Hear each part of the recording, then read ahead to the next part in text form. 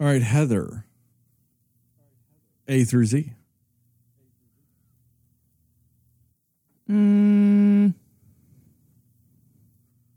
J.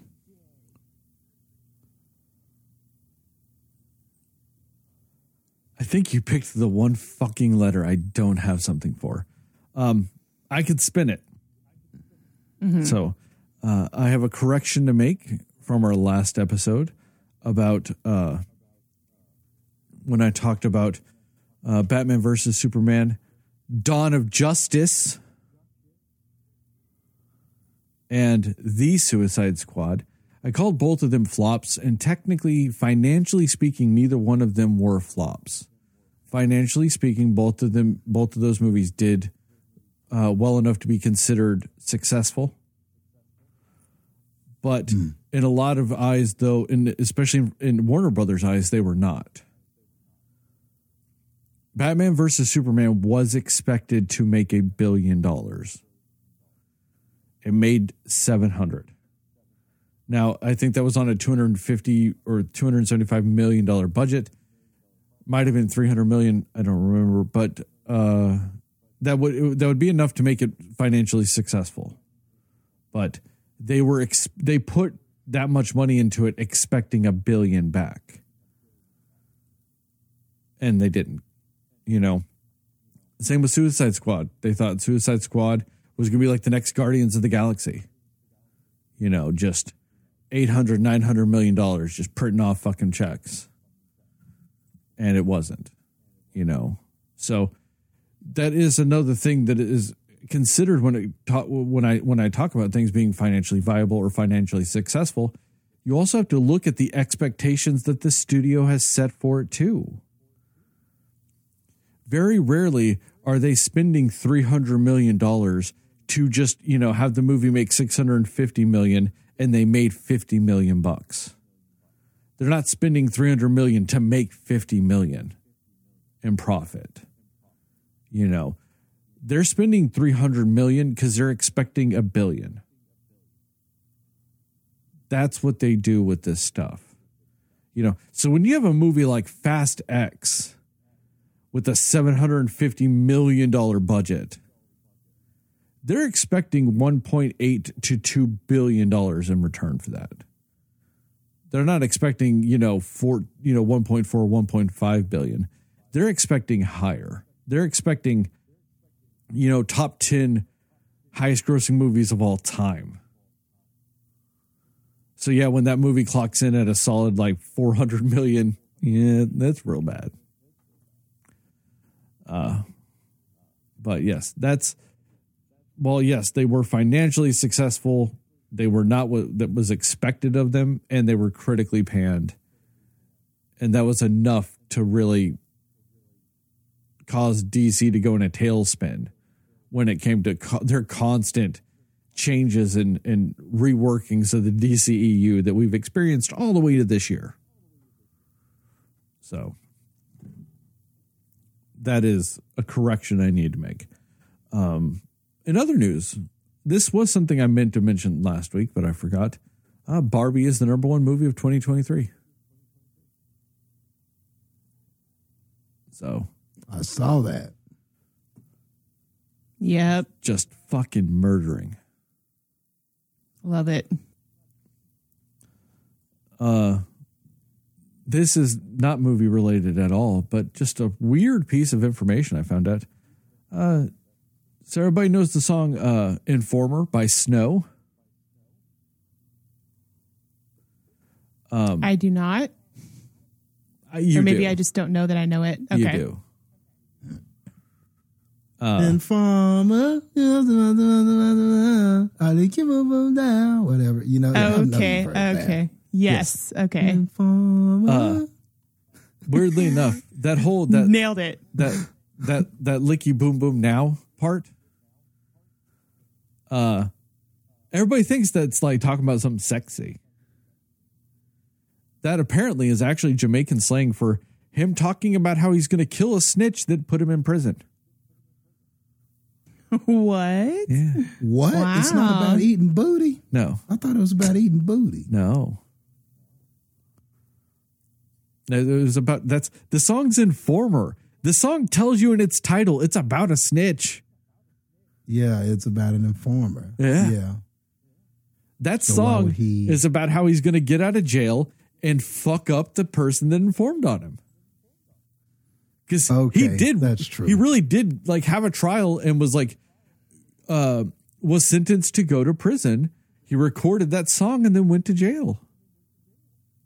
He didn't even know he was like a successful artist when it was happening. That's wild. Wow. I never knew that. But honestly, it makes so much sense because when somebody snitches on you, you're never like, I want to eat their butt. You're more like, yuck, you're a snitch. And I don't like you. Yeah. That was one of the most confusing things about everything. It's like, he's talking about eating ass. Why is this song called Informer? Is he the informer? Because he's informing the ladies he is going to eat their asses? I mean, that wouldn't be an unheard of thing. Yeah. That's what I thought. Hey, Telegram, I'm going to eat it. I thought it was more like that. No. Just a nice way of him letting them know, hey, this is an option you have with me, but now it actually makes a lot more sense. Man, that's aggressive. I don't know if I like it. Yes. It's a crazy violent song. If you now when you go look at it, yeah. That's crazy. Wow. And one crazy bit of news also, on October 13th, a documentary about Taylor Swift's Eras Tour is coming out. Pre-sale tickets went on sale recently, and it is now in the top 10 single-day ticket sales of all time. Nice. And for AMC, it is the highest amount of pre-sale tickets they've ever sold for a movie. Wow. Yeah. It doesn't surprise me, though, because even on some morning shows and even some sports shows, they're talking about that. And people are talking about, going to go see it and all of this kind of stuff. So I'm not going to lie. I'm super stoked. You're like, I got my tickets. I was going to wait till closer to when the movie comes out to do that. Apparently, I can't wait that long because it's going to be sold out for 9 months straight.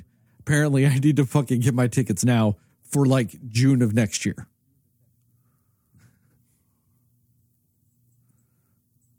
But I'm very stoked about this movie. Because I wasn't able to go to her Eras tour. I was able to go see her when she was doing her 1989 tour. Great fucking show. Just great.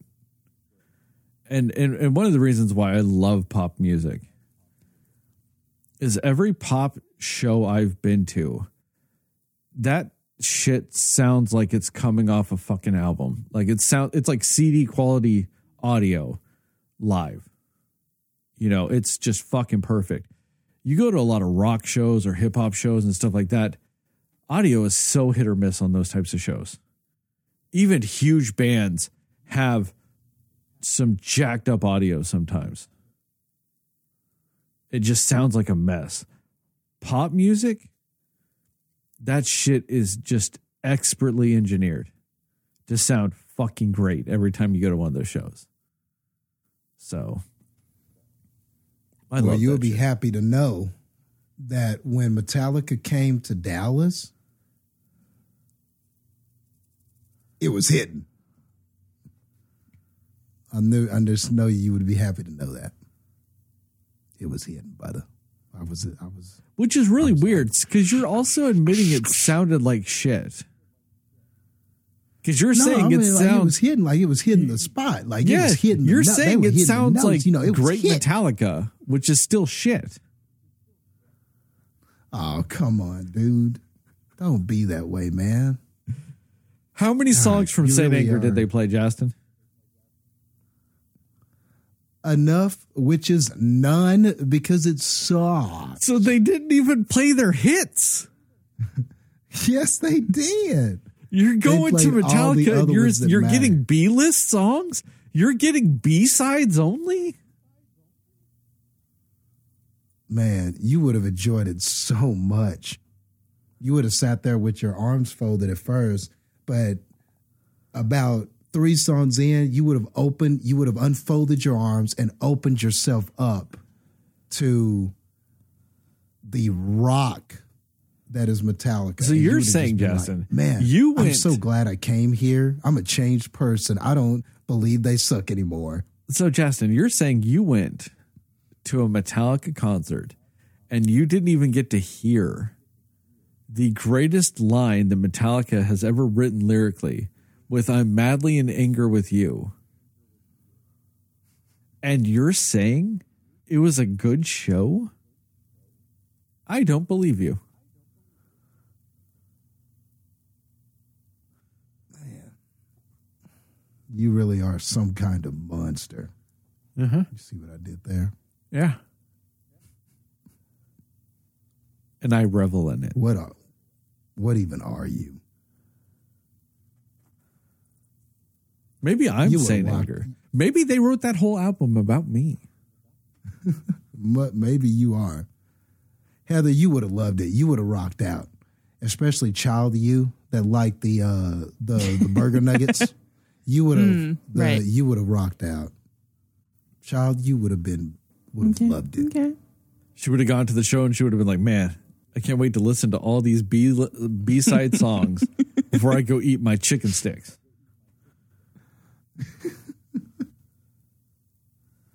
That I may or may not like because I don't remember.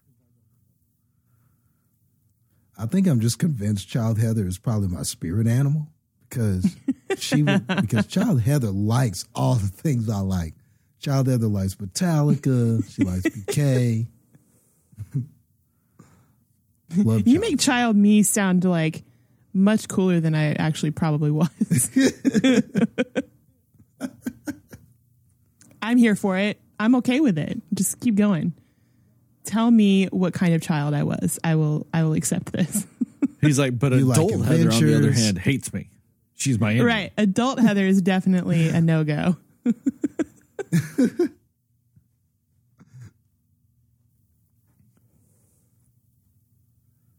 I am so sad. Picture you so cool. Like, your family is like, hey, Child Heather, you want to go on a speedboat? And you're like, sure, I just imagine. Yes.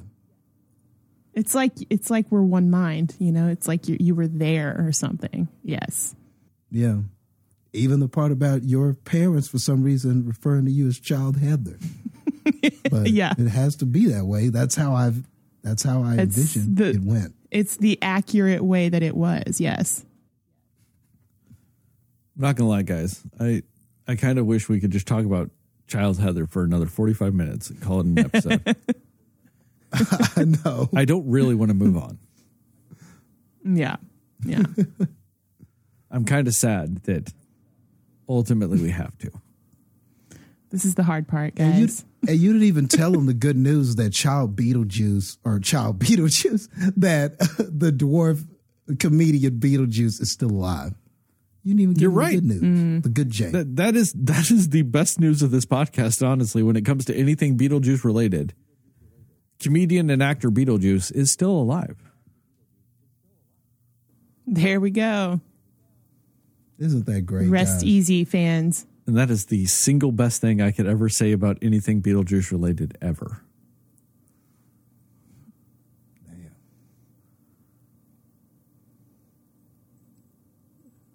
Want to pivot to the movie now? Yeah.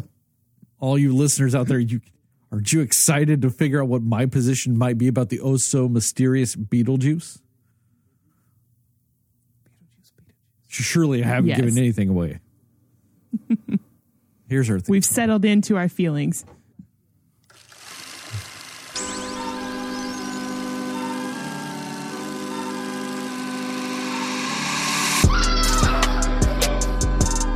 Somebody will listen to me.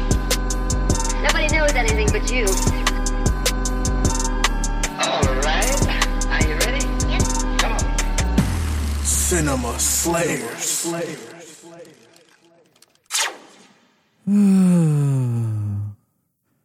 Hey, Cinefans, and welcome back to another episode of the Cinema Slayers podcast. I'm Sterling, and as always, I'm joined by Heather and Jastin. And tonight we're going to talk about what we liked, didn't like, and everything in between with the old movie Beetlejuice. We will go spoiler-free recommendations and scores, and then into a more spoiler-centric section with time codes in the description to allow you to jump around in both audio and video formats if you so require. With all that, I'm going first.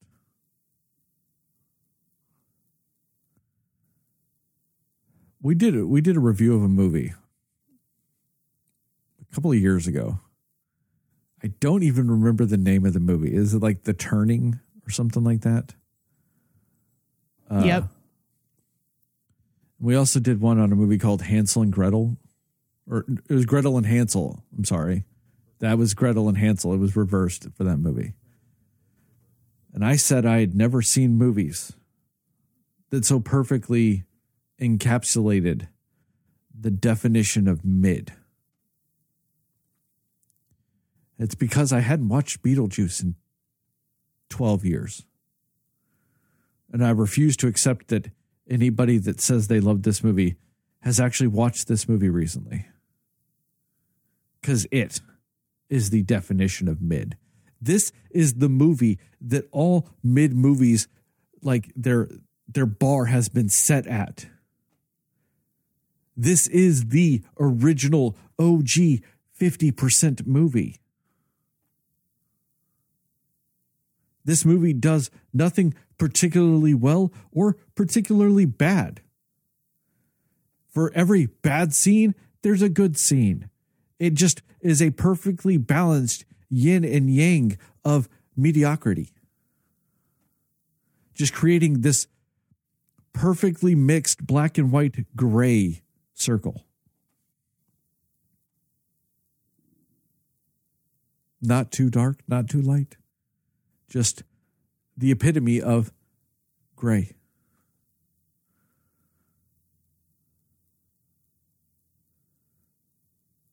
And I'm gonna drop the ball now because I just can't wait to bring this up. Do you want to know a really cool behind the scenes fact about this movie?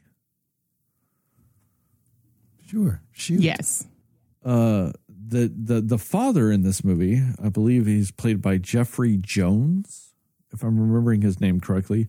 I am also looking it up while I'm saying this, slightly spacing it out just enough to help me make sure. Yes, it is Jeffrey Jones. He's also a registered sex offender.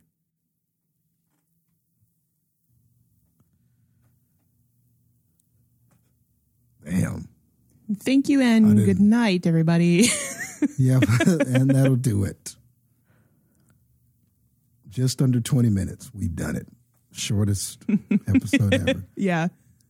In 2002, He was arrested and charged with violating California Penal Code Section 311.4, use of a minor to perform prohibited acts.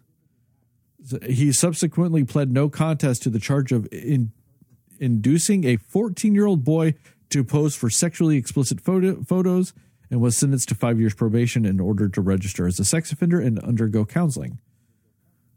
And there was also a misdemeanor charge for child pornography that was dropped as a part of that deal. In 2009, he pled guilty to a felony charge of failing to update his information as a registered sex offender and was sentenced to 3 years and 250 hours of community service.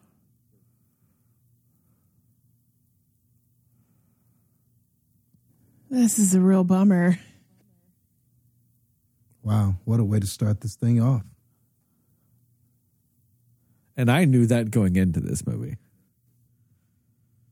So it just makes it... I forgot he was in this movie. And then I saw him and I go... Oh, that guy. Is that the sex pest from Ferris Bueller's Day Out? Or Day Off, or whatever the fuck that movie was called? I was like, it is. It is the sex pest. So lovely. So very lovely. Wow. So then essentially, I guess the Beetlejuice character might be just based off of him in real life. Who knows? Yeah. Damn. Just throwing that out there. And doesn't Well, it make it anyway. a little more awkward that he played a uncle in the Stuart Little movie? Oh. Just stop it. And weirdly enough, he was also What have we in the done? movie The Pest.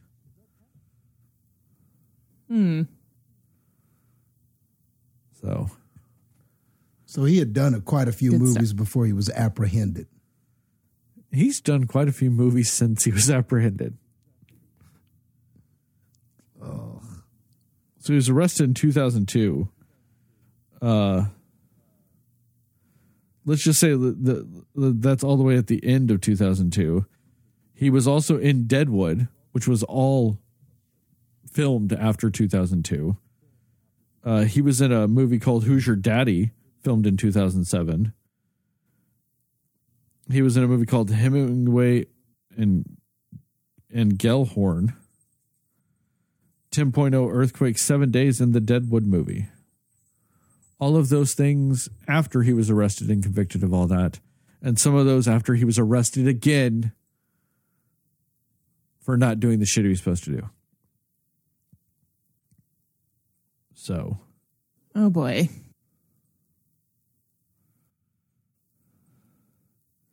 It is delightful.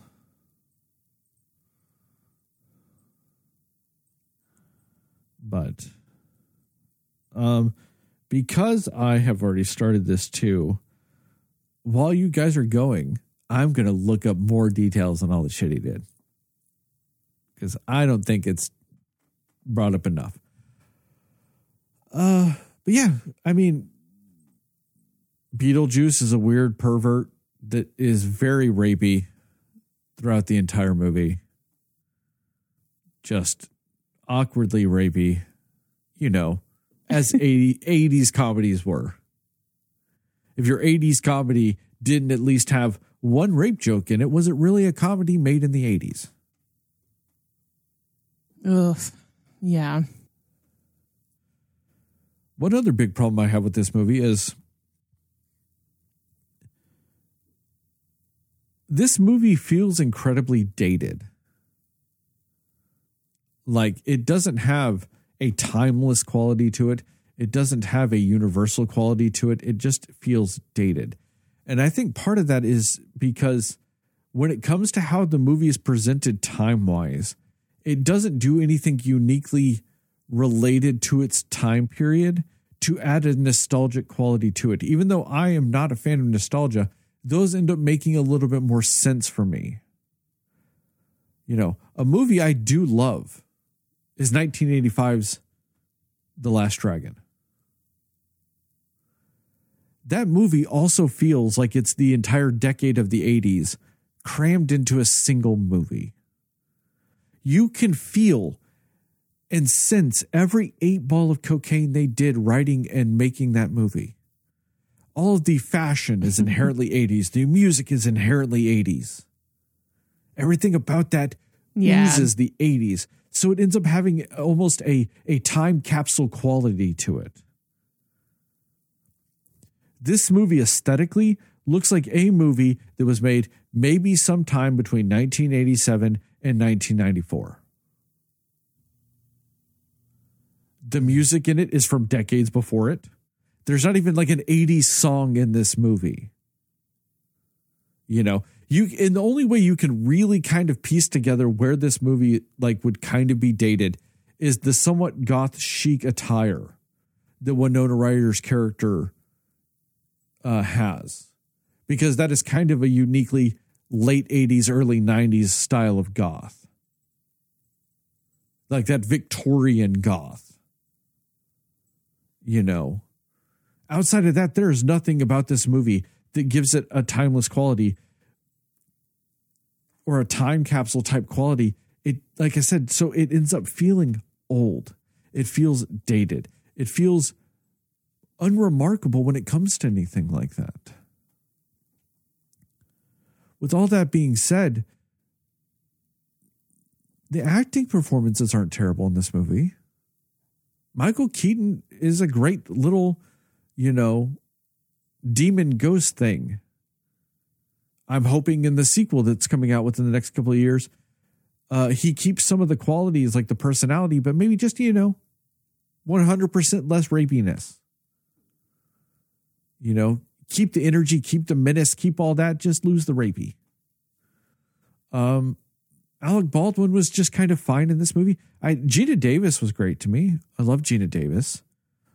Catherine O'Hara, I mean, she's utterly fantastic in almost everything she does. The woman is gold. The facial expressions and the body language she is doing when they're doing the banana song, but it's being forced upon them. She is amazing. She's the best one by far. Yeah. She has this. That was one of the best scenes in the movie. Yeah. I think. And it's because of her. Because she is uniquely able to control her body and her face to where she is looking concerned and bewildered and slightly frightened and all of those things, but while also completely committing to mouth syncing that, lip syncing that song. Better than any other character in that scene. She is the one that does that with this finesse and nuance and expertise. Because she is a fucking goddess when it comes to comedic shit like that. And if it wasn't for things like that in this movie, it takes that. It takes all of that shit to make this ultimately end up just being fucking mid. That's how lackluster and mediocre the rest of the movie is. That you have got an almost iconic performance from her. It's from her. She is a comedy icon herself, and she is giving an iconic performance, and all it can do is elevate the drudgery and boringness and just blah that is oozed out from every other scene in this movie to mid. Which to me only solidifies more of how great she is. That's all I got. Jastin, what about you? All right. So as I was watching this movie, it dawned on me more and more that maybe my fondness for the Beetlejuice character is in the cartoon series that I used to watch. You're kind of speaking truth there, Jastin.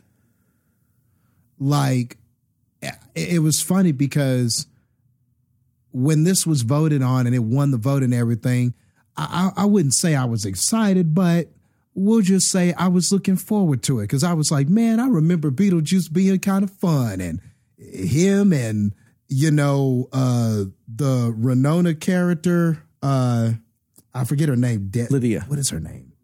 Delia. Yes. I was like, yeah, him and Delia, I remember them being kind of like this odd couple buddy. Lydia. Yeah, Lydia. Lydia. Oh, I read the wrong name. Sorry. Yes, I'm seeing it now. Oops. I read Captain O'Hara's name. But yeah, Lydia. And I was like, okay, I remember Beetlejuice and Lydia, and they were like this kind of odd couple buddies, and they're going to go on these adventures and stuff. And I was thinking about the cartoon. So I think somewhere in my mind, I was thinking this movie was going to be similar to that. And then I got to the movie, and I am 30 minutes into this movie, and I'm asking, where is Beetlejuice? I remember him being in here.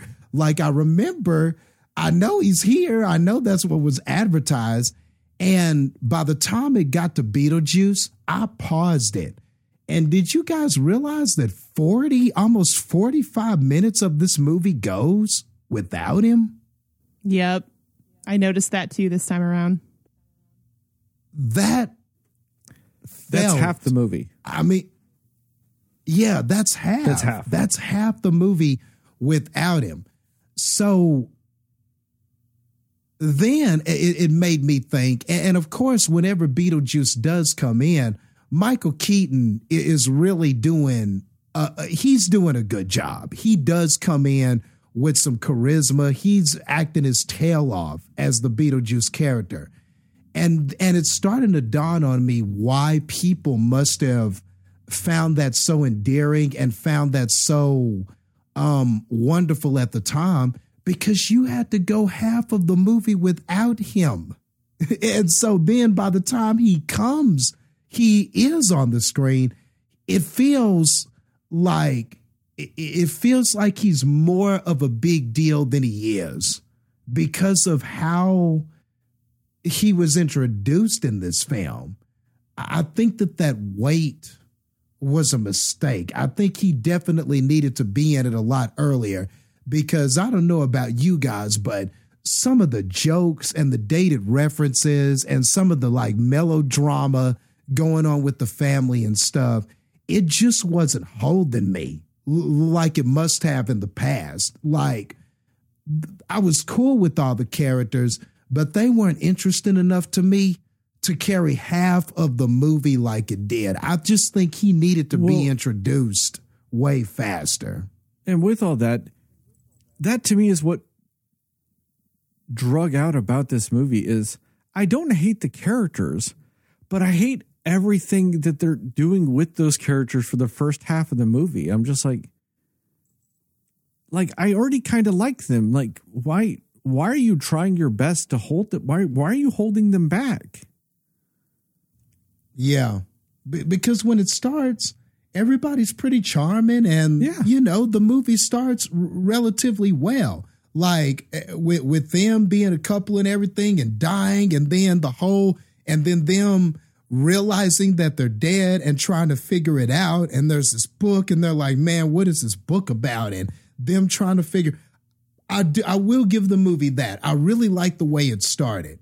And it was a very interesting idea with these two people being these ghosts, and all of a sudden these other people are moving into the house, and they're like, okay, we need to try to scare them and get them out of the house because we want them out. It's not the worst premise. It's not. And then the younger girl kind of is being able to see him and connecting with them before her parents do and all of that stuff. You know, the dark goth girl sees them. Like, I don't think that it was bad, really, whenever it was sort of developing the story and the concept. And look, these are the characters and this is the premise that we're going to have. But but like you're saying, Sterling, once it established everything, I think it was interesting. And then it stays sort of in this first-ish act, like beginning of second act place, waiting on Beetlejuice to arrive. And it doesn't move until Beetlejuice arrives, which is 45 minutes into the movie. And narratively speaking, I think that's why this movie ends up feeling so bogged down, is the first act is half the movie. Yeah. Half the movie is the first act. So you get all the introductions, you get all this stuff. And since it stays there, there's no movement, there's no growth, there's no nothing. And I guess that part of it didn't click, but yes, that is exactly what the problem is. Like, you bring it up, the first act comes and it stays. Like, yeah, the first act is the first half of the movie. So then you get acts 2 and 3 crammed into the second half of the movie. It goes at a weird blistering pace for the rest of the movie that ends up feeling wrong. Like, it feels weird. Like, yeah, because there's no balance. Disjointed. Yeah. I totally agree. And so that's what essentially is what happens, is that we stay in the first act and then Beetlejuice is introduced. but now we have to introduce him. There has to be a mission. There's something that he has to do. And then there has to be conflict. And then there has to be resolution. And it comes at such a pace. And the movie is, and Beetlejuice is such a zany, sort of fast moving character with the delivery of everything, that I guess they felt like this pace is going to match the Beetlejuice character. But I feel like the cons of that, though, is that by the time we got here, you're drained, because that first half was so you're kind of leaning on Beetlejuice to be the ultimate pick-me-up. And maybe that's why this worked back when it came out, because by the time Beetlejuice is on screen, he's like a lifesaver. He's like the life preserver. He's like the, what do you call those things when you're about to die and they shock you? The defibrillator. Yeah, the defibrillators. That's what he is to this movie. Like, it gets to that it gets halfway through and you are about to flatline. And then Beetlejuice comes in, boom. And then we're like, oh, okay, I'm back up again. And maybe at the time, with this sort of comedy and this sort of rapey humor and the wisecracking back and forth and him appearing on the ceiling and then down below and then all of this stuff, I'm sure at the time that was so energetic and exciting. And it was like, oh man, Beetlejuice is really putting life in this movie. So I can see maybe why it was successful at that time. But today, the rapey humor doesn't land like it used to. It just doesn't. It doesn't feel like, oh, look at Beetlejuice groping these women and trying to look under dresses. This is so funny and endearing. Ha, ha, ha. I'd be doing the same thing if I were him. It don't feel like that right now, dog. Now you're just like, ugh, that's a little uncomfortable. Ugh, that's, And then he goes to a whorehouse. And I'm like, I don't remember any of this. Like, I'm sitting there going, this is not the Beetlejuice I remember. And it just dawned on me more and more, because that's the cartoon, Jastin. It wasn't this. And even like at the beginning, just to quickly go back to the beginning for just a second, even at the beginning of this movie, when I'm hearing the Beetlejuice theme, I'm like, I like it, but it's nowhere near as catchy or interesting or fun as the cartoon was. And interestingly enough, that is a microcosm for this film. Like, I really wish that it was the formula of the cartoon, where him and Lydia are these buddy. They're more like it's a buddy thing. And she's his only friend. She's the only one who gets Beetlejuice. She's the only one who understands his quirky, weird ass self. And they go on these adventures and he's trying to con people. It's still kind of the same Beetlejuice. He comes off as endearing, but ultimately he's trying to con you. But it's Lydia who's kind of the voice of reason and is like, okay, calm down, Beetlejuice. You know what I'm saying? That's why the cartoon works. Here he's a hero, but he's but his intentions are not right. So so there's a part where he's the hero because certain characters need him in that moment, but really he's not a hero because he's the villain, because he has ulterior motives and intentions. And so then we wind up sort of getting rid of him too. It's so weird in how it resolves. And it just made me at the end go, what did I love about this movie? Like why did I ever find, I'm just like questioning my past and going, did I ever like this? Like, did I ever find this great or awesome or endearing? Did I ever find this character endearing? And it was hard to imagine that this would be the Beetlejuice that I fell in love with that segued into the cartoon. You know, I'm now questioning, did I see the cartoon before I saw this movie? Or did I see the movie before I saw the cartoon? Now I'm like wondering what order I saw it in, because I feel like that would have definitely impacted how I saw this. So, but overall, there are some funny scenes. Like we talked about the Daylight Comes scene when everybody is singing the song and being controlled.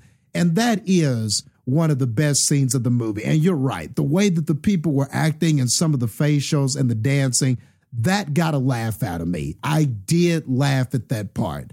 And there was every now and then a Beetlejuice wisecrack or something he would say would kind of get a chuckle out of me. And I just got a kick out of Michael Keaton. He seemed to be having fun. And some of that energy is contagious in the film. But ultimately, I do fall more in the middle, like you're saying, Sterling. It felt just like none of it really elevated this to great. This is definitely not one where I'm like, oh man, going back to it, it still holds up. Like, I do think there are some good things about it. The premise is good. The story is good, almost to where, you know, I don't wish for reboots a lot, but I think if there was any movie that could be a concept and a story that could be rebooted and maybe updated to today, and we make some different choices with Beetlejuice, I could almost see this being an awesome reboot movie, you know, because I think if you make some different choices, you make Beetlejuice less rapey, you do the Odd Couple buddy cop thing with him and Lydia, you might have a solid reboot of this movie. I just have a feeling that's what the sequel is going to be. Because Winona Ryder's coming back, Michael Keaton's coming back, and Jenna Ortega is coming to join the movie. I just had this weird feeling that it's going to become like a weird buddy movie with Michael Keaton and Jenna Ortega. Okay. I'm okay with that if it is. Yeah. I totally agree with you, Heather. I would be okay with that if that's ultimately what it winds up being, because I don't know how it could mirror some of the stuff they had in this. It would have to be better than this. And the last thing I'll say is maybe at the time the special effects were cool, like whenever Beetlejuice turns into the snake and stuff like that. But man, the graphics are so dated now that you just sit there and look at it, and I laughed, but not for the right reasons. I was just laughing because it just looks so fake now. Or whenever they were like, where were they? Where they were in front of a screen, and it was just so obvious they were in front of a screen with things happening. What was that? Are you talking about when they go to Saturn? Where the sandworms Yes. are? Oh my God. The Saturn and the sandworms. Yes. I was like, wow, if they are so not there, could be encapsulated in one scene, it was that one. Because boy, that looked a little rough. That looked a little rough around the edges. So yeah, man, this is a movie where it's like, you know, you can see some endearing qualities. You know, it's kind of like that person. It's like, man, you look all right, but man, if you just had a makeover, I think you could do better. You know, that's how I felt about this movie. This movie is like in serious need of a makeover. We need to do something with the hair. We need to put you in something a little different. We need to see if we can get some better shoes. Like, this mug is just in need of a makeover. But if you you make this over, it'd be quite nice, you know. So you're saying this movie just needs to go take off its glasses and take its hair out of a ponytail? Exactly. We need some changes, dog. Just a few changes. Heather, what about you? Yeah, I think that you describing this movie as mid is, I mean, that's probably the most accurate way I would probably say to describe it as well. Like it's okay. I'll say this, aside from the actual creepy characterization of Beetlejuice in the movie, Michael Keaton is a national treasure, and so is Catherine O'Hara. And they are the two things in this movie that made this movie worth anything, if I'm honest. And I love Winona Ryder. No issues against her. She was fine, you know. But if we're talking about elevating this movie to being above just an okay movie in any parts of it, it was because of either of those other two performances, in my opinion. I agree the dancing scene around the table is, I would argue, the best scene of the movie, because that's the only time I remember just actually getting a laugh and actually smiling at what was going on in the movie. And it's also, I mean, there's maybe 4 total scenes from the movie that I remembered when I was a kid. And that's definitely the first one that comes to mind for me. So, and I'm glad to know that even watching it now, at least that scene was still delightful. I do still enjoy that scene of the movie. This movie is one of those where I watched it a lot as a kid, but have I watched it in my adult years? I can't remember a time that I really have, to be honest. Like I said, we are the first people to watch this movie in 12 years. I mean, I wouldn't be surprised, but it's, yeah. So it's kind of like the things I remember about it, or any sort of, I guess, fondness that I have to the movie is probably just sort of tied to that nostalgia of being a kid, you know. Child Heather loved Beetlejuice, but but yeah, I think if you ever needed an argument why Child Heather should not be your spirit animal, it's Child Heather loved Beetlejuice. But the thing is, like, and that's an exaggeration, because like I wouldn't even say I loved the movie. I just saw it a lot. It was one of those movies that was on our VHS that was recorded, you know, when it comes on TV and you record it, you have it. So it was just one that we had, and it was just always kind of on here and there in my house. So I've just seen it a lot. I wouldn't even say like, oh, I loved it as a kid. I remember it being a regular thing that our family watched. And I think for that reason is more why I remember, oh yeah, Beetlejuice, of course. You know, I know that movie. But and yeah, I think every family like has those movies. Not to cut you off, but like just those ones on a kind of a loop, like, and y'all would just watch them all the time. I bet if you think hard enough, there are probably some movies your family subjected you to all the time. I have seen more John Travolta movies than any human ever should be. I've probably seen the movie Michael with John Travolta more than any human being alive outside of my mom, because she constantly made us watch all of his movies. All of them. See? And for me, it was my dad, because he was addicted to Steven Seagal and Jean-Claude Van Damme. So anytime, anything, Time Cop, Bloodsport, Marked for Death. What is that one where he's on, where Seagal's a cook on a boat, Under Siege? Like any of those, man. Like, man, we used to watch those all the time. And now, like, and dude, I'll probably still be watching those movies now because of all of that. But, you know, Steven Seagal is kind of a garbage person. So, whoa. They don't hit the same way they used to. What are you talking about, Jastin? Just because he's, kidnapped a woman and imprisoned her in his basement, he was a fake cop on a TV show and brutalized people and killed a dog for no fucking reason other than they wanted to. And he's friends with the dictator and constantly goes over there and does all that shit. He's possibly sexually harassed a very young Katherine Heigl at the age of 15. What are you talking about? Controversy when it comes to Steven Seagal. And that, my friends, is 30 seconds to tell you that someone is a garbage person. How many? Beetlejuice is just going to become the episode of how many sexual predators can Sterling bring up, and however long this episode ends up being.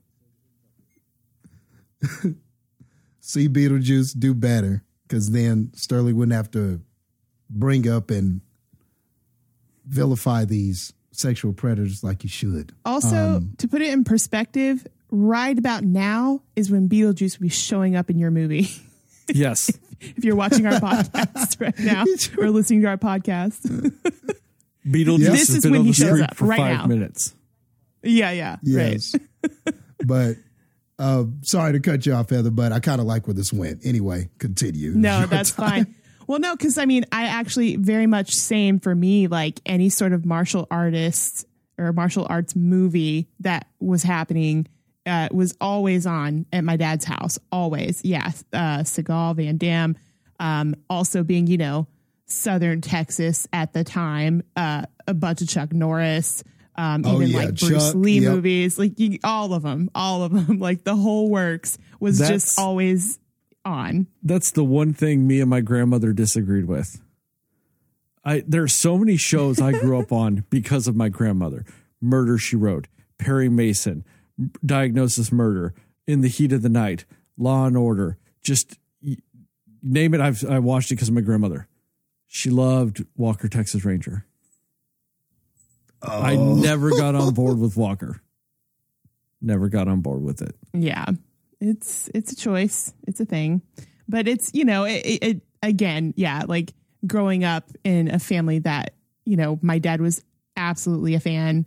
Of course, you've seen all of the movies and all of the things.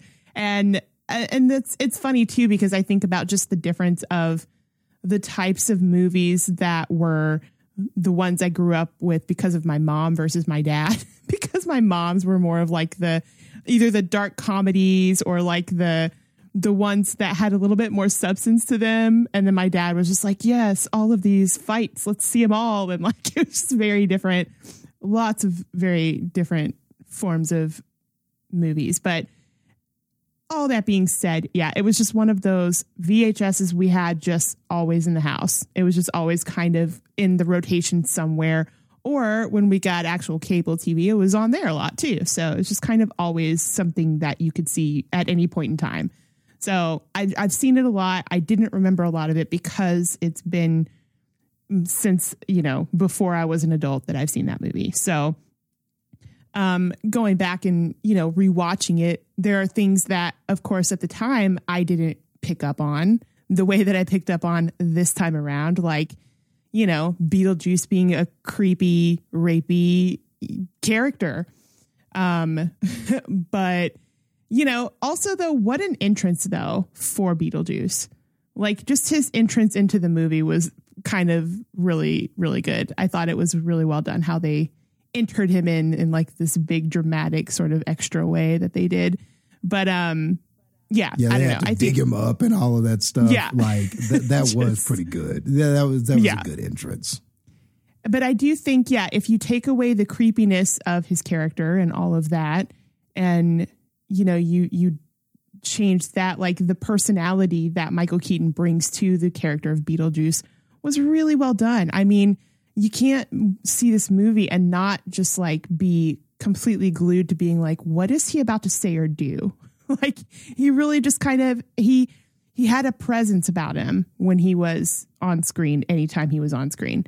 And again, I do have to say it with Catherine O'Hara too. Like anytime that she's on screen, you're just like, yep, this is the one I'm watching and she's like that in all of her movies, if I'm honest. And she's also very much that like kind of the best at playing that bad mom.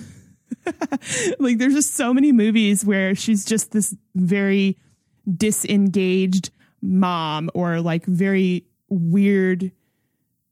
What is it? Not a standard mom. Unconventional is the word I was looking for. But she's very good at playing those roles. Like I love the movie Orange County just because I think it's so funny. And she is one of the reasons I love that movie. Her being the crazy alcoholic, empty nest mom is just the best thing. It's so funny.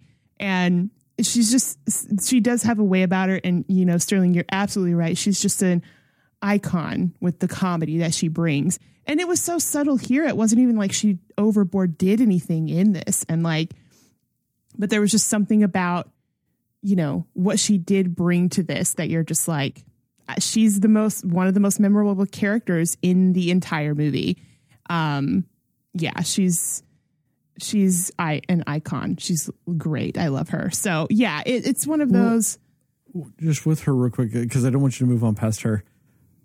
There's this terrible movie that came out some years ago.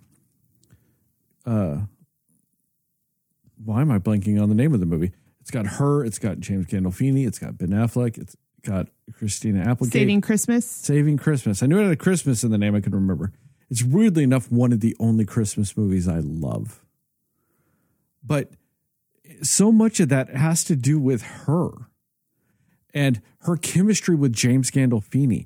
I fucking love it. I love their characterizations in that movie. I love their chemistry together. I love her chemistry with Christina Applegate. I love her chemistry with Ben Affleck in that movie. Like so much of I have this weird love for that movie, and it solely hinges mainly around her and her chemistry with everyone in that movie. Yeah. And like I said, it's a terrible movie.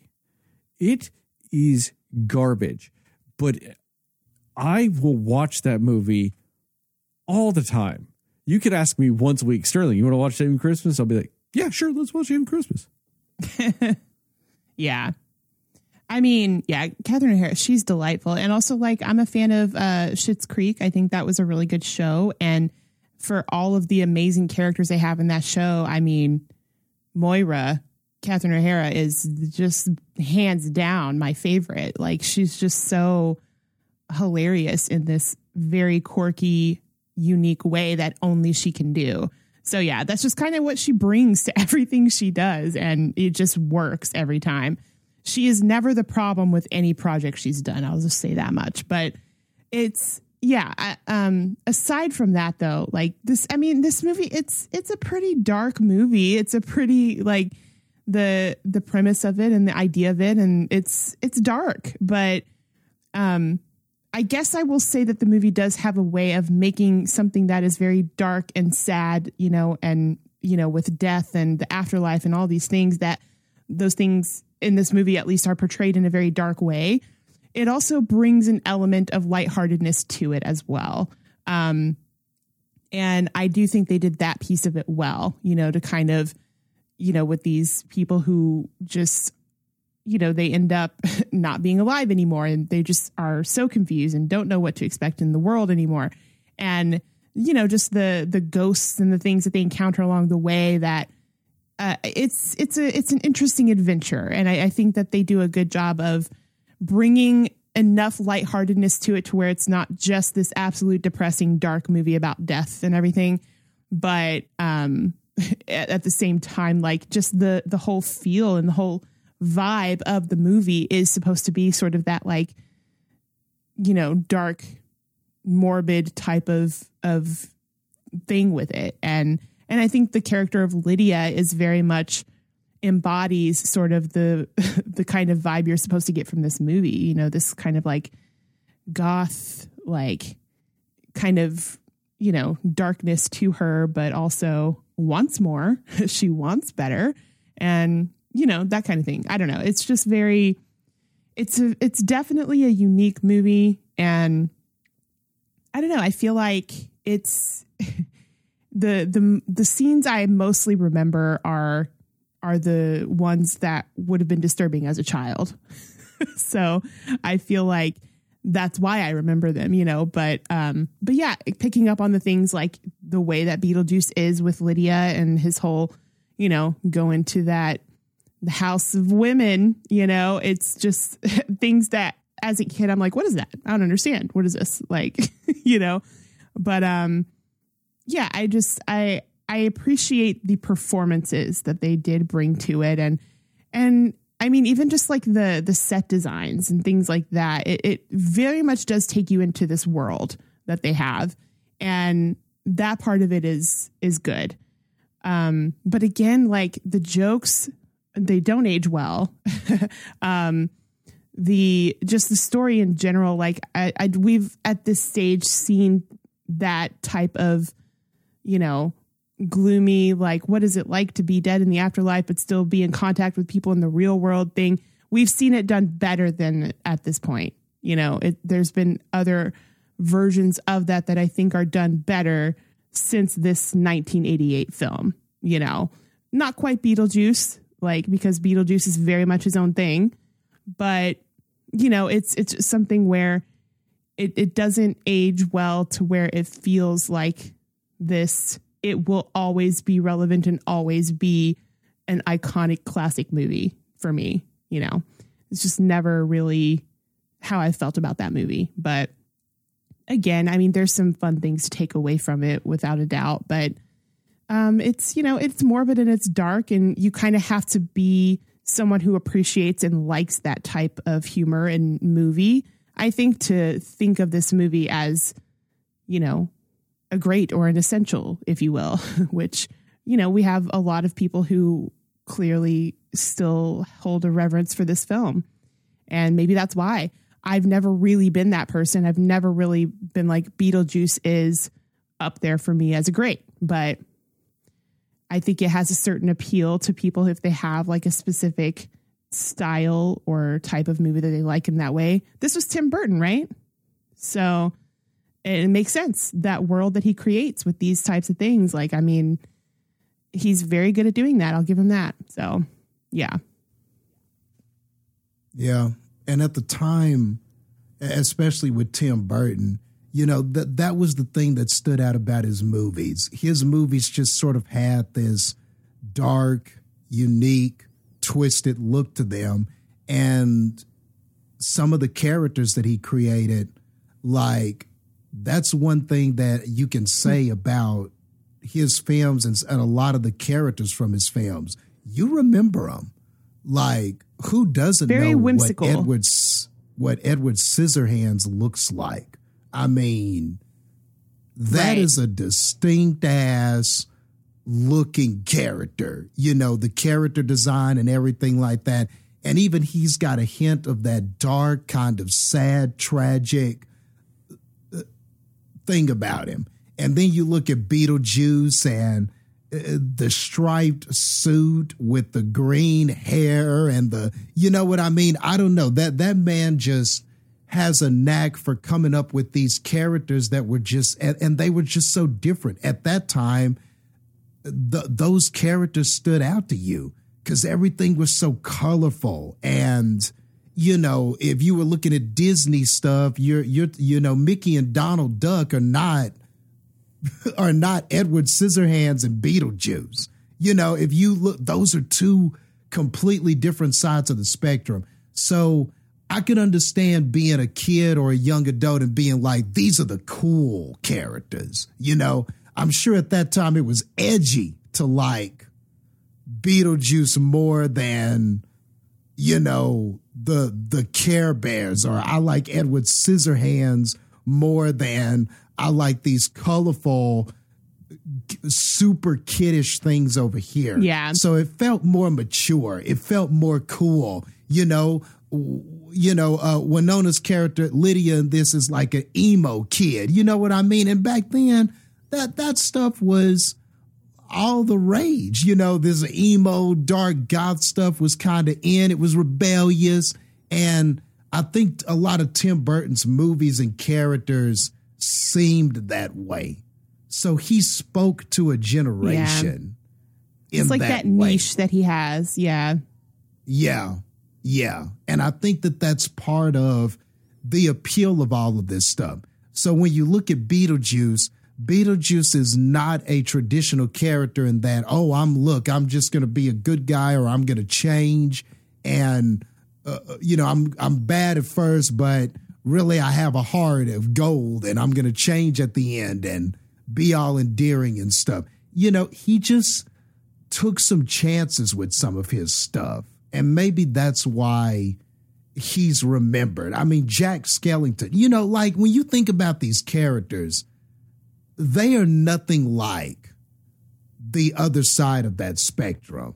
So I think that that's just something that, and people remember that, how distinct they were and how cool it was to kind of gravitate to that stuff back then. And maybe that's why some of that stuff stands the test of time.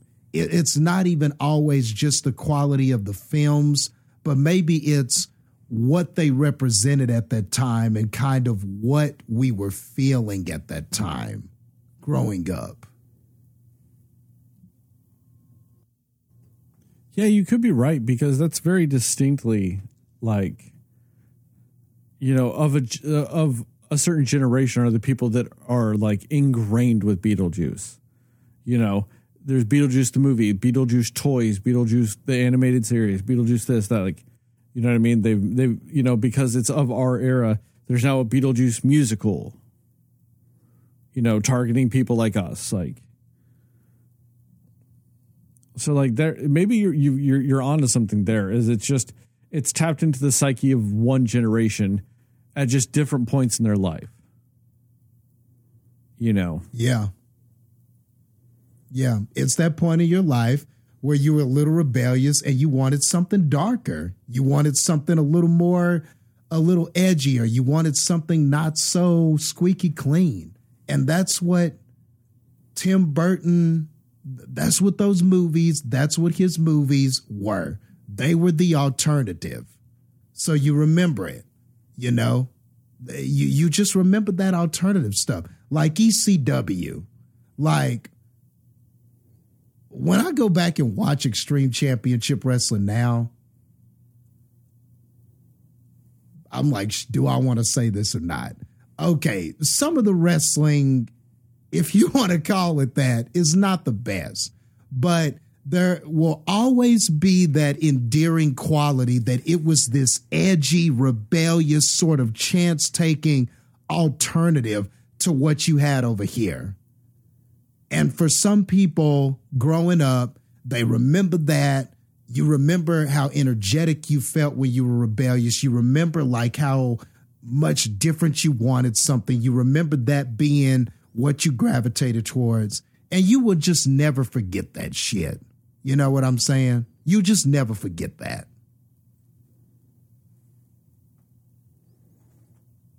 Yeah, that's fair. Recommendations and scores? Sure. Yeah. Recommendations and scores.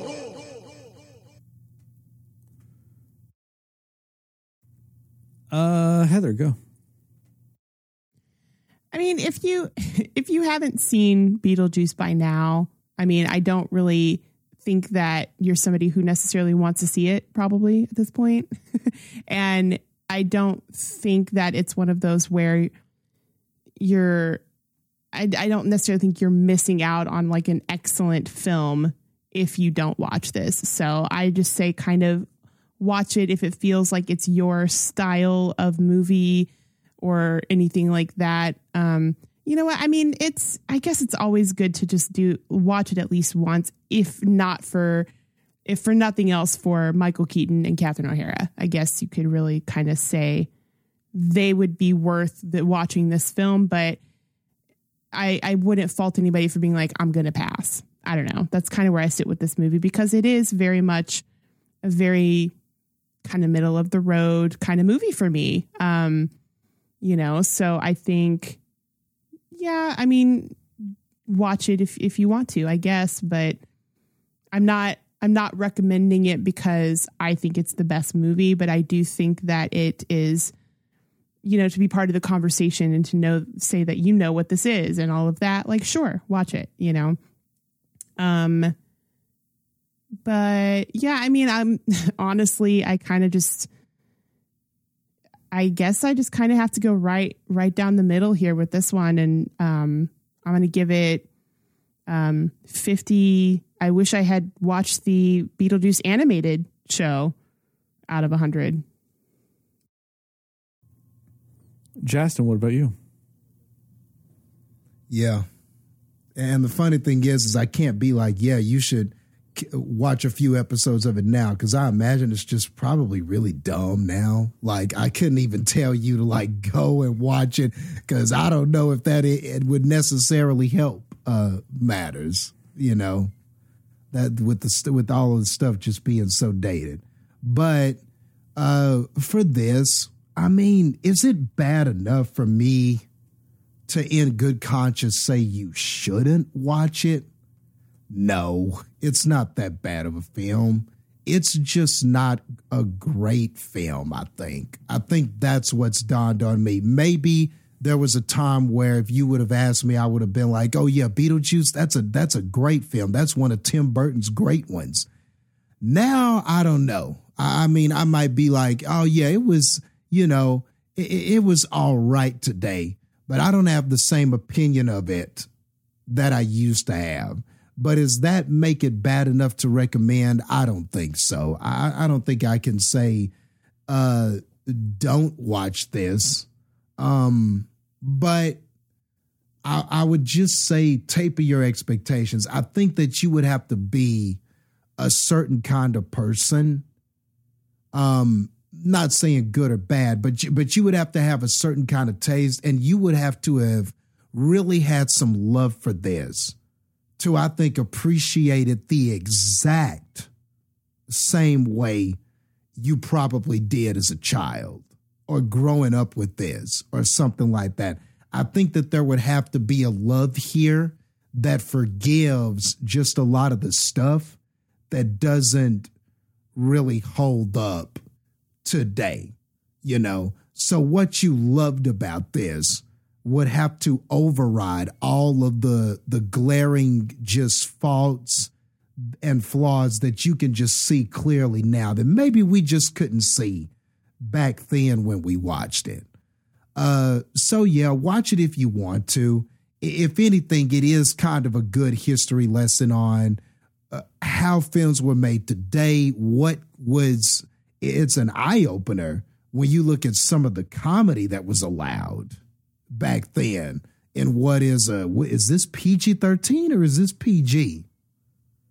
I think it's PG-13. This is 13. Right? They were cussing. Because they were cussing. You got to realize that PG-13 didn't come into play until like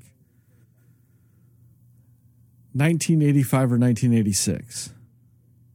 Okay. Because there are two movies that caused that. It was Gremlins and Ghostbusters. Those movies weren't quite PG. Yeah. But they weren't rated R. You know, it's because it used to be like, I think it used to be like, I don't remember when G came into play, but it was like, yeah, I think it was G, PG, RX. Used to be it. And it's like, that's a weird jump between PG, at least from nowadays standards. It's a weird jump from PG to R. Yeah. You know, there's no middle ground. And that's where they ended up adding PG-13. So, yes, this was a PG-13 movie. Speaking of that, I don't think my parents ever cared about the gap between PG and PG-13. I don't think they gave a shit about that. My parents didn't give a fuck when it about jumped to R. PG to R. I mean, really? Yeah. So they didn't even care about R. No. It depends on the R. If the R was violence, Yes. we don't care. If the R is sex, we care so much about it. You are correct on that. I can watch a movie where people are getting decapitated, slaughtered, eviscerated, all this other stuff. But a raunchy teen sex comedy? No.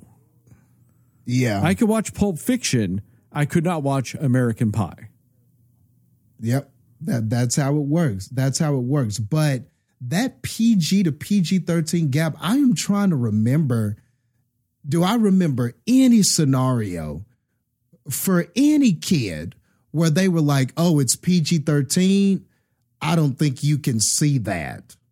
You know, I only want you watching PG movies, or I don't ever remember a moment where that gap made a difference. That gap right there. So that's interesting. I don't know. It's just dawning on me now. I mean, I remember that, like, not for this movie specifically, but just the only time ever that PG-13 mattered was if we were watching a movie in school. And it was more of like, oh, is it age appropriate? And I think it was so borderline with the movie Men in Black when it came out, because it was PG-13 and we were like just under the age of it. So it was kind of like they were debating if that was okay for us to watch. And yeah, that's the only time it ever really mattered. Which is funny because there's an old, like 1960s, I believe, version of Romeo and Juliet. Mm-hmm. Yep. And there is a scene where Juliet is topless for just like a second. And that movie's rated PG.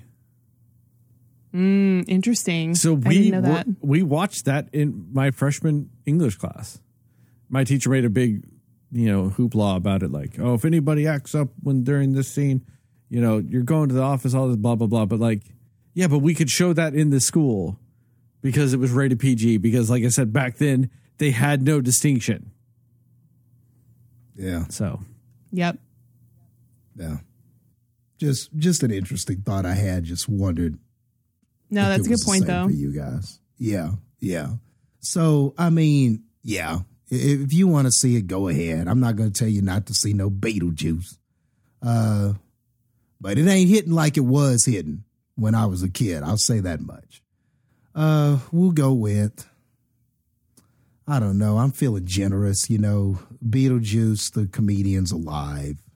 So we'll go 60. I'm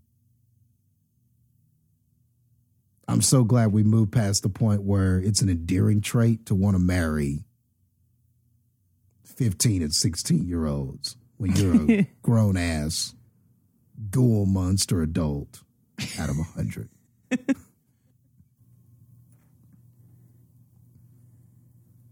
I'm going to go out on a limb. And I'm going to say, don't watch this movie.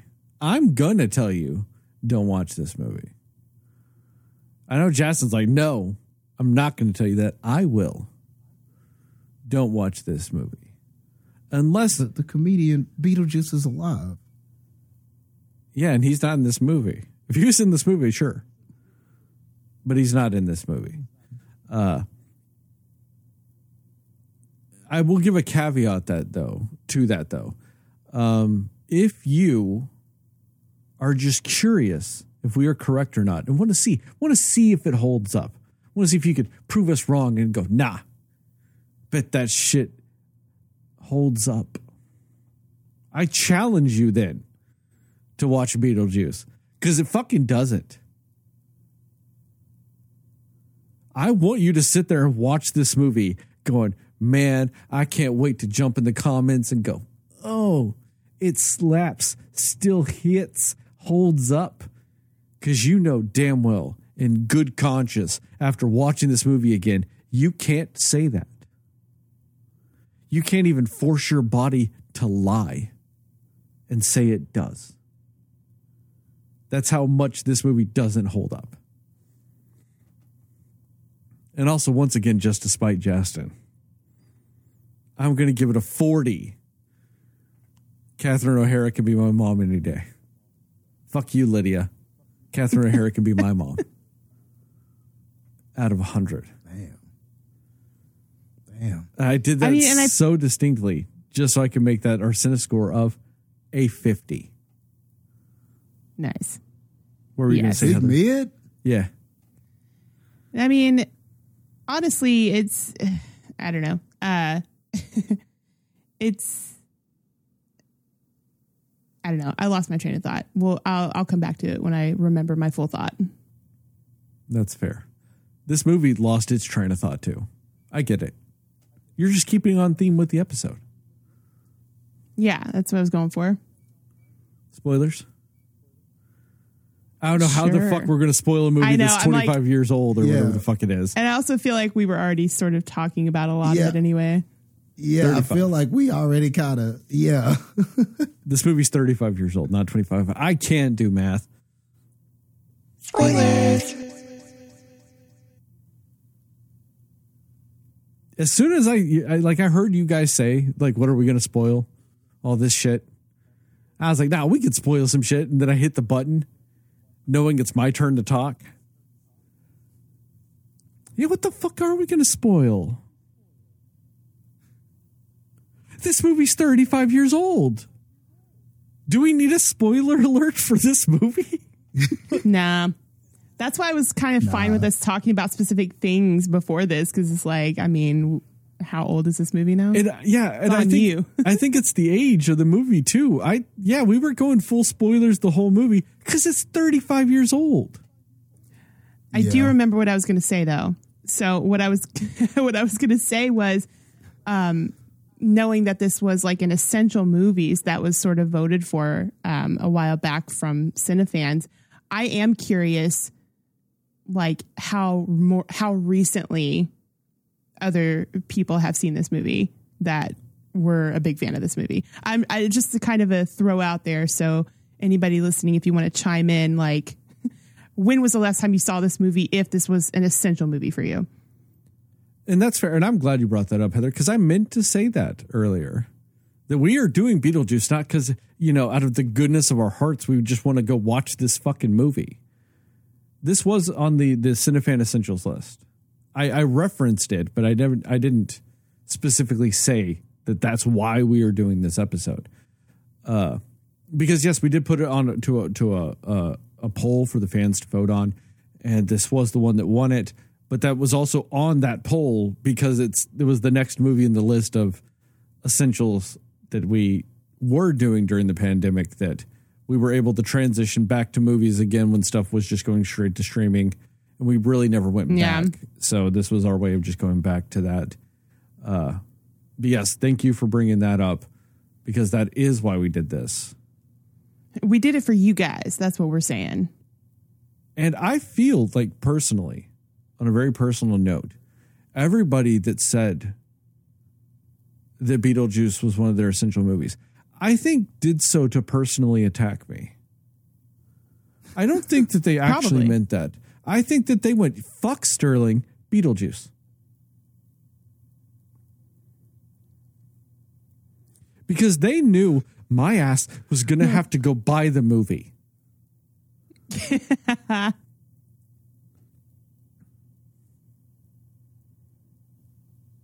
What the fuck was this movie? Well, I've got a spoiler, something else to bring up, I guess, real quick. Why the fuck is the book of recently deceased people manual? Why is that something why is that a physical fucking book? Why is that something that anybody can go fucking pick up? Why is it not a ghost book? Yeah, I don't know. No, that's a good point. Also, why does that manual have spells to bring, to exorcise ghosts in it? It has spells to get yourself doomed to the room of lost souls in the manual. That's like getting a car manual, and it also tells you what explosives work the best when you stick them in the fuel tank. Why?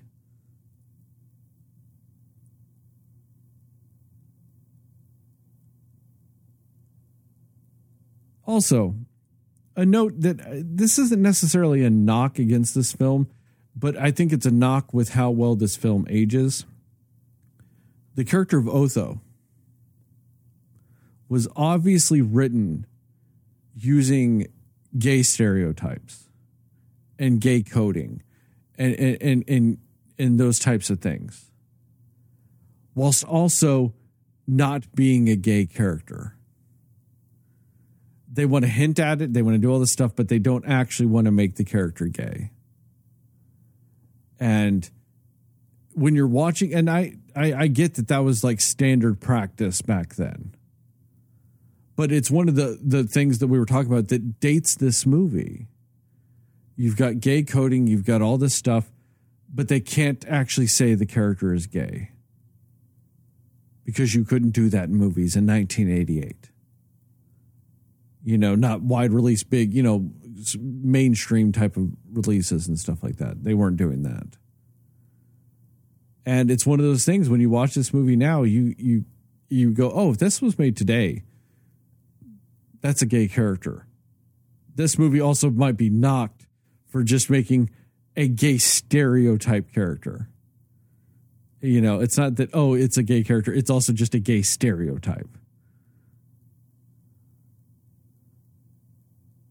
But it's like double weird that, yeah, it would be knocked for having a gay stereotype character, but then it's also, they can't even say that. So it's like a weird double aging of this film when it comes to that character, which isn't a bad character, though.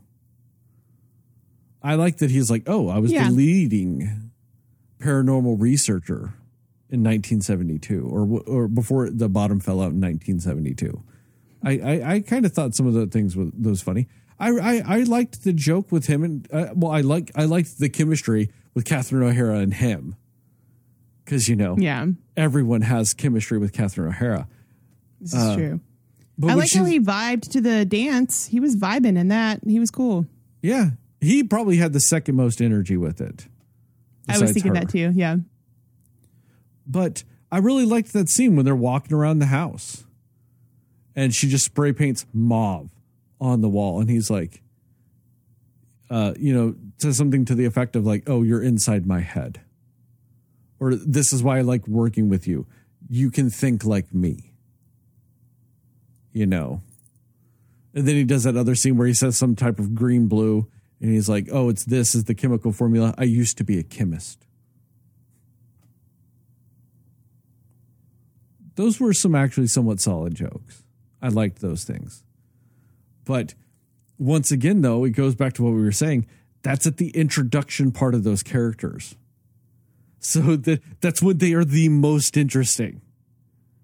And then they went, we're going to give you this for another 30 minutes before we do another damn thing in this movie. That's all I got for spoilers. Just the things I forgot to mention earlier. Yeah, that's fair. I mean, I think for me too, like the biggest thing for me that always was so interesting and confusing is at the very end of this when they've reconciled or whatever and they're all good, and then Lydia's essentially like just friends with these ghosts now, and they've helped her study and all this stuff. It's just funny to me that like there was no lesson to the parents of like, oh, we should, pay more attention to our daughter and spend more time with her. The ending of this is just like, oh, cool. She's hanging out with them. She must have passed her test. And then they're just down there doing their own thing. And like, just there was no lesson of like, no, you don't need like, you come and like, let us pay more attention to our own child. But I just thought that was funny. And I kind of get it. It makes sense for the storyline of Alec Baldwin and Gina Davis because, they wanted a family. And so it makes sense that they're kind of connected in that way. But it was just the nonchalantness of the parents still just like not really learning any sort of lesson with anything. I just thought that was kind of funny. I don't know. No, that's fair. Because like you said, they don't learn that lesson. And it just becomes like oh, great. We've got ghost nannies. Yeah, exactly. It's like now it's fine. And she's basically accepted this is what we are. But at least she's not alone, even though we don't want to change kind of thing. Yeah. Well, like it was just there's a weird line of dialogue in this movie where the dad's like, oh, I don't know about this. Like, is this really a place where we should like raise our kid? Like, is this where I should like bring my daughter to like, is this what's best for her? No, you just took this kid to random fucktown Connecticut. That's obviously the wrong move. Obviously. But then also, at the end of the movie, she's going to an all-girls school that has like no less than like 70 girls in that all-girls school. That town had like 40 people in it. How the fuck are there 70 kids, enough kids to have an all-girls school and all-boys school? These are the things I think of when your movie is not interesting. That's fair.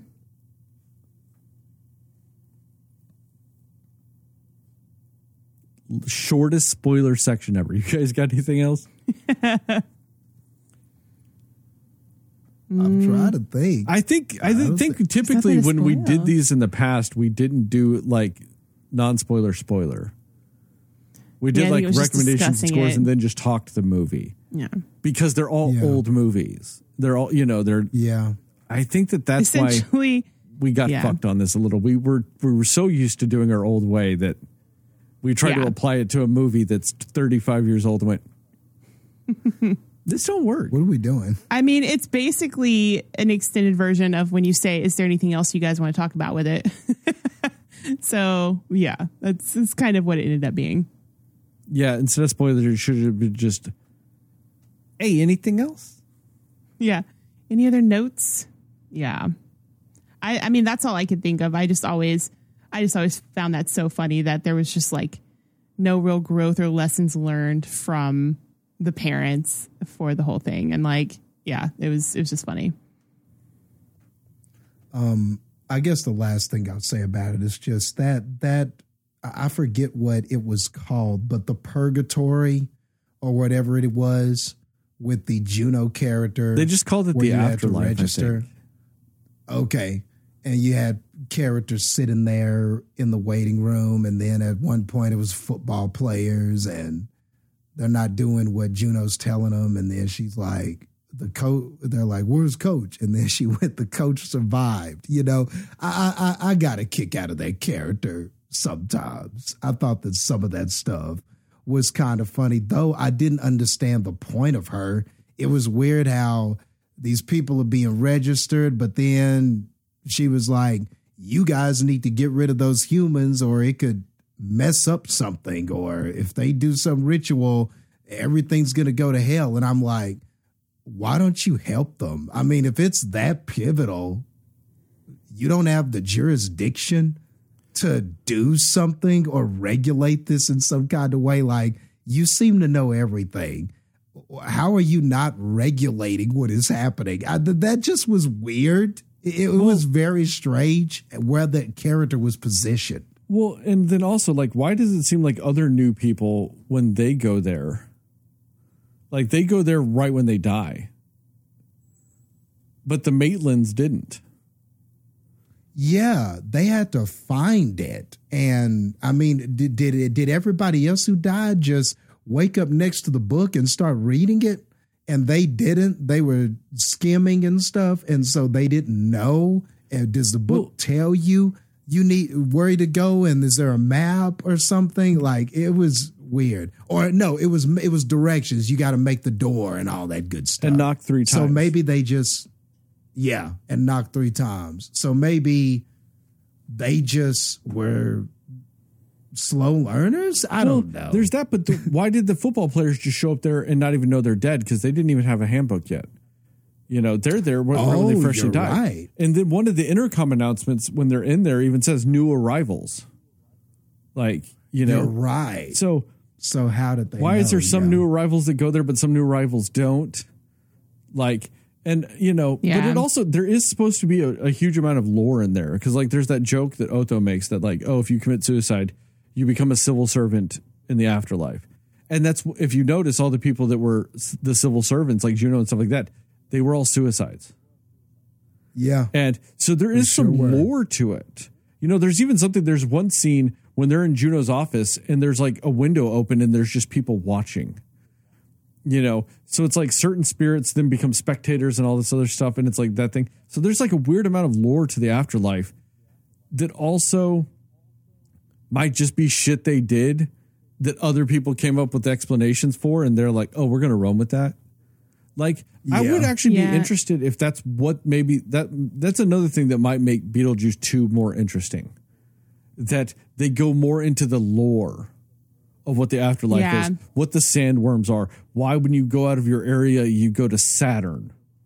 A gaseous planet that randomly is actually just sun or sand and has a bunch of worms on it.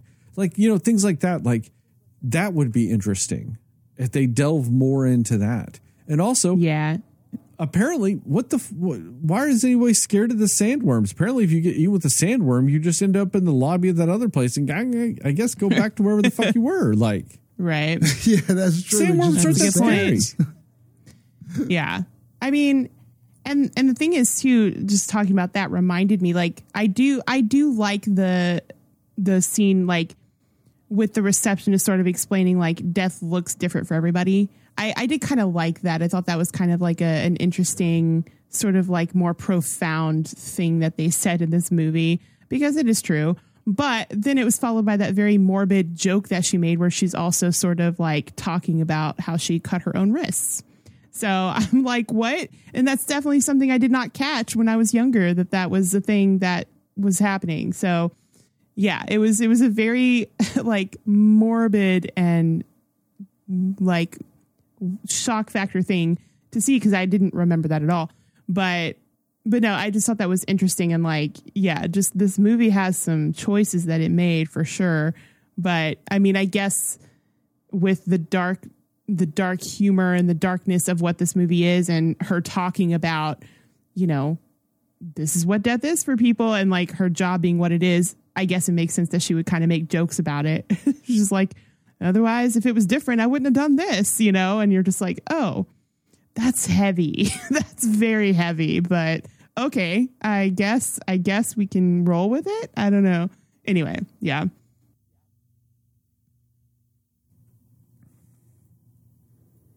I'm done. The end. I'm Same. done. I'm tapping. Yeah, me too. No cap. Done. I just feel like you've been watching a lot of TikTok or something lately, Jastin. Maybe I have. I don't know. Because you're talking about Metallica hitting. Very weird. I just think you don't like that he said anything good about Metallica. I don't think it's anybody just has you ever and this described Metallica as animosity hitting. towards it. It was hidden, man. It was hidden, though. You can't even. If they didn't, Did you like? They played no songs from Oh, Saint go ahead. Anger. You can't even say that. It's impossible. It's factually incorrect. Heather, come on, tell me as a child, I'm sure you liked Metallica. I bet as a child, her favorite album was Saint Anger. No, it wasn't. No, it wasn't, man. Child Heather's cool. She'd sit there eating chicken sticks, listening to Saint Anger. Oh, She's all method and I anger. refuse to believe it. Everybody's like, come on, Child Heather. Everybody else is getting a burger. Why did you buy those chicken sticks? She's like, putting her headphones in, or what was it, a boom box? I don't know. No, that would have been earphones. A Walkman, putting her Walkman in, you know, banging on some Metallica. That's actually when they started calling me Child Heather, because they're just like, she's out there. Something different about her. Yeah. It was also Man, weird because she was 17 at the time.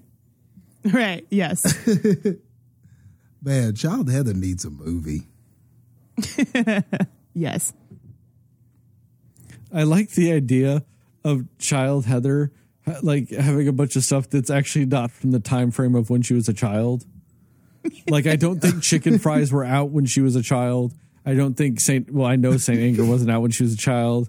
So I just like the idea that like everything is just slightly out of place with it. Child Heather just doing TikToks, you know, and like all this stuff. Yeah. But Yeah. like you're doing them with like a flip phone. Yeah. That's funny. Yes. Yeah. Like, what are She's you doing? very I'm ahead of my filming time. myself dancing. Why? It's going to be all the rage. Child Heather was ahead of her time, you know? That's why she's cool. Yeah. But she has to wait a long time because she's still on America Online and, you know. I still got that dial-up modem. Yep. You got that dial-up modem, man. You can't TikTok like everybody else. You know, yours take time. It'd be even funnier if she was doing dial-up on her cell phone. Like, so her cell phone just sits there making all the weird noises. Like it's dialing Right. in. Just a very distorted reality. I love it. Child Heather's tight. And also, on that note, Thank you guys for listening to this episode of the Cinema Slayers podcast. Check us out on the internet at www.cinemaslayers.com, Cinema Slayers podcast on Facebook, Cinema_Slayers on Twitter, Instagram, and Threads, Cinema Slayers, or at Cinema Slayers Pod on TikTok, at Cinema Slayers Pod on YouTube. Give us a 5-star rating and review. We'd really appreciate it. It would really help us out. Shout out to Plugmigo and Mundo Cho for our theme song and logos, respectively. Tell your family, tell your friends, tell your friends' family, tell your family's friends. And most of all, tell those dear sweet mothers, because dear sweet mothers love, without hesitation, Catherine O'Hara. Fuck yeah, they do. Yeah. Just remember here at the Everybody Cinema does. Slayers podcast, we are both pro slut and pro Sydney. Also remember, you are Knuff. Also remember, Burger King is not. And we have factual evidence that Burger King is not. Because if you remember at the end of the Blue Beetle episode, we brought a challenge to Jastin to, if all he had to do was agree to it, just to say, hey guys, it's a BK night, and we would eat Burger King in the intro of this podcast. And notice how we did not eat a single morsel of the King's food when we were recording the intro. Because Jastin is not a true fan of Burger King. Because that does not exist. I promise, sometime in the time of AD, we will do this. It'll get done. Jastin, I might be dead by then.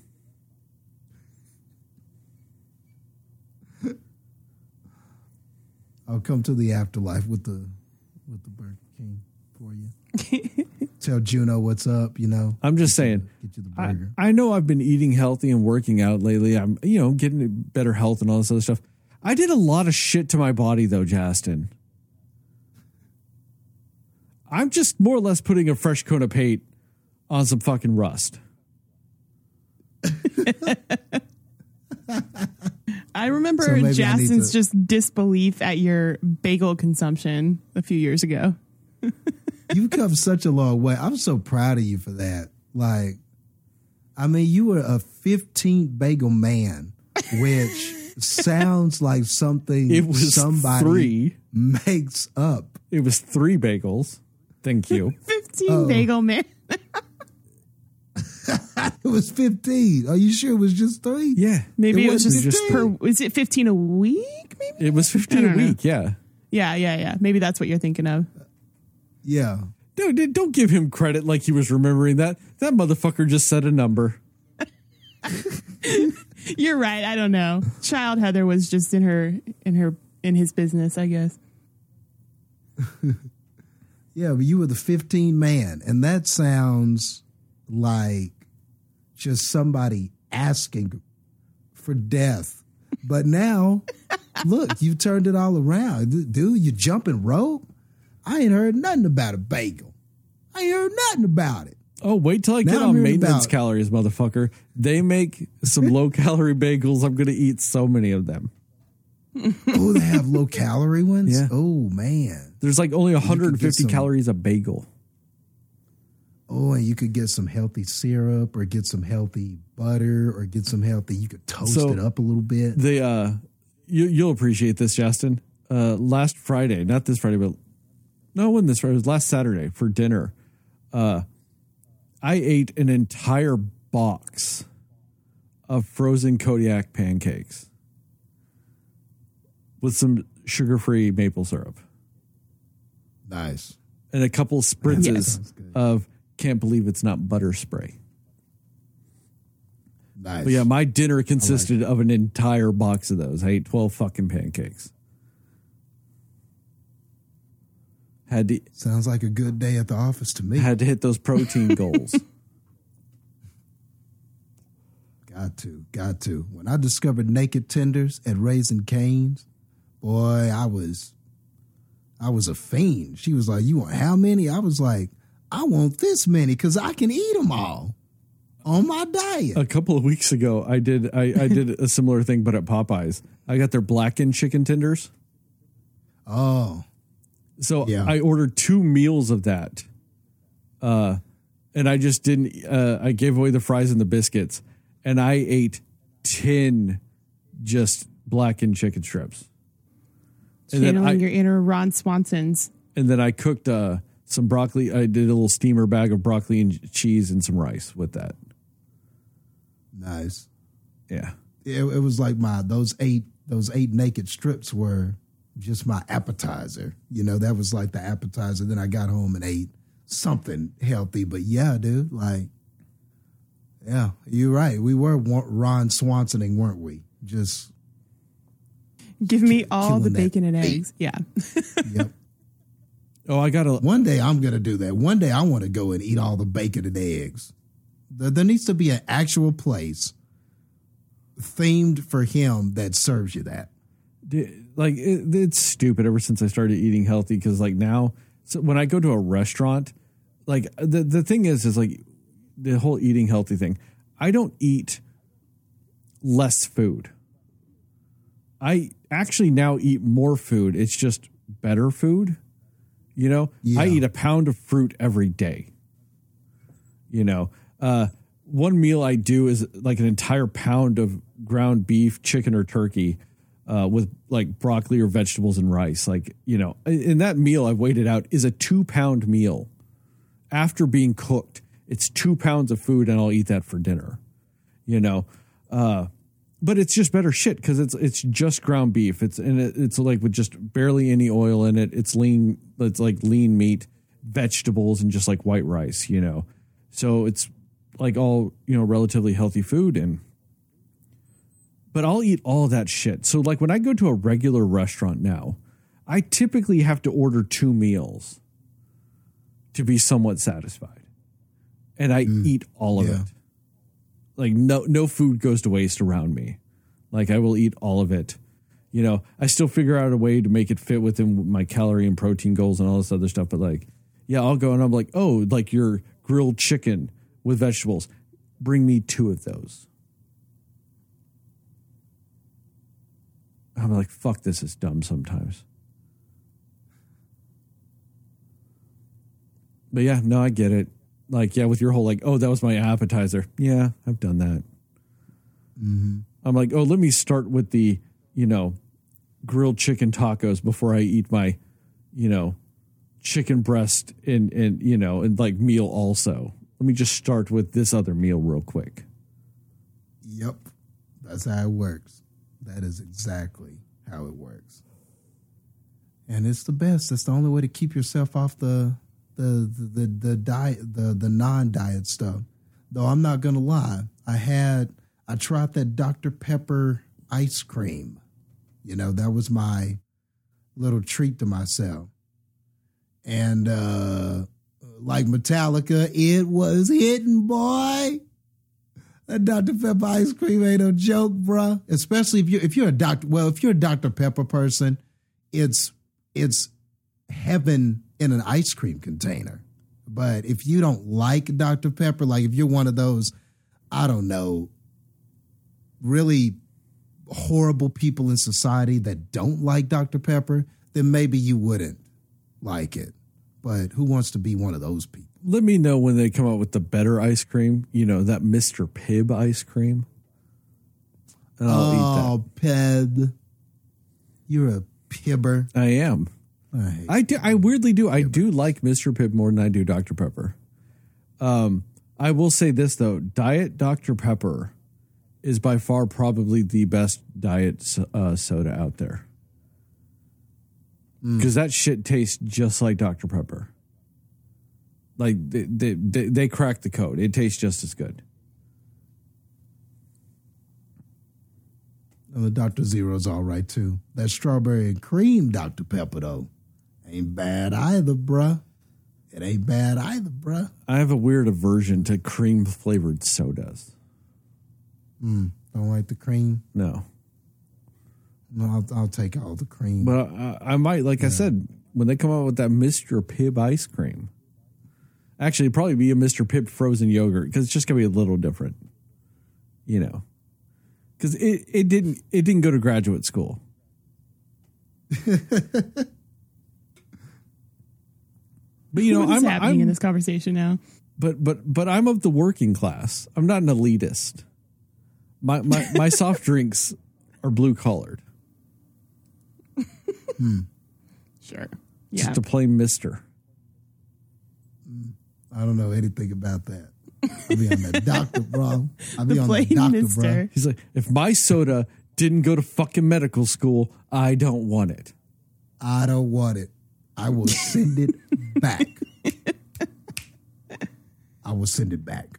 This needs to go to school for 6 more years before it will taste like I want it to.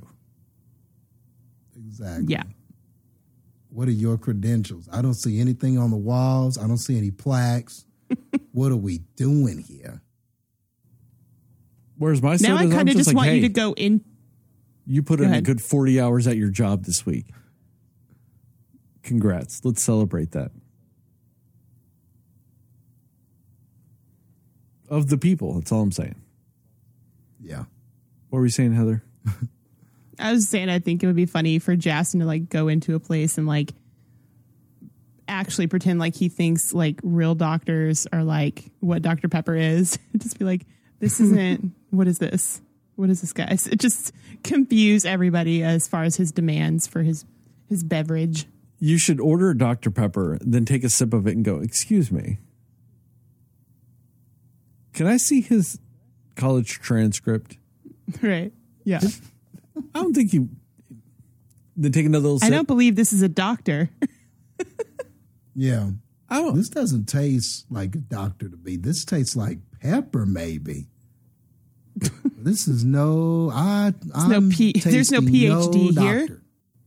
Yeah, there's no PhD. I'm going to need you to go back there and get me a real doctor, please. You should make the joke like, are you sure that this one isn't just a dentist? I know a lot of dentists like to say they're doctors, but come on. They went to dental school. Yeah. Right. That's great.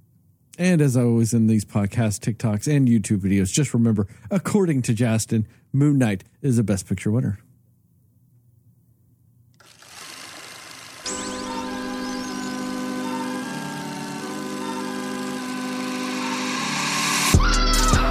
This one was chaotic because I feel like our post-music outro conversation is what we just did. We just moved everything up in the episode pretty much because we didn't have any spoilers. We did. This was all over the place. Did you guys? I kind of love it though. Fun, though. Did you guys forget that we hadn't actually ended the episode? Maybe for a quick second. I was keeping track. But then I was also like, okay, so maybe it's just one of those where did we actually end everything? And like, this is our post talk like we do. And it was not the case. Oh, it became that. But I was like, we had not officially done an outro. I was waiting. Yeah, we chopped it up here. Yeah. Might as well. That was infinitely more interesting than the fucking movie. It's true. Yeah. I'll give you that. All right, I'm out.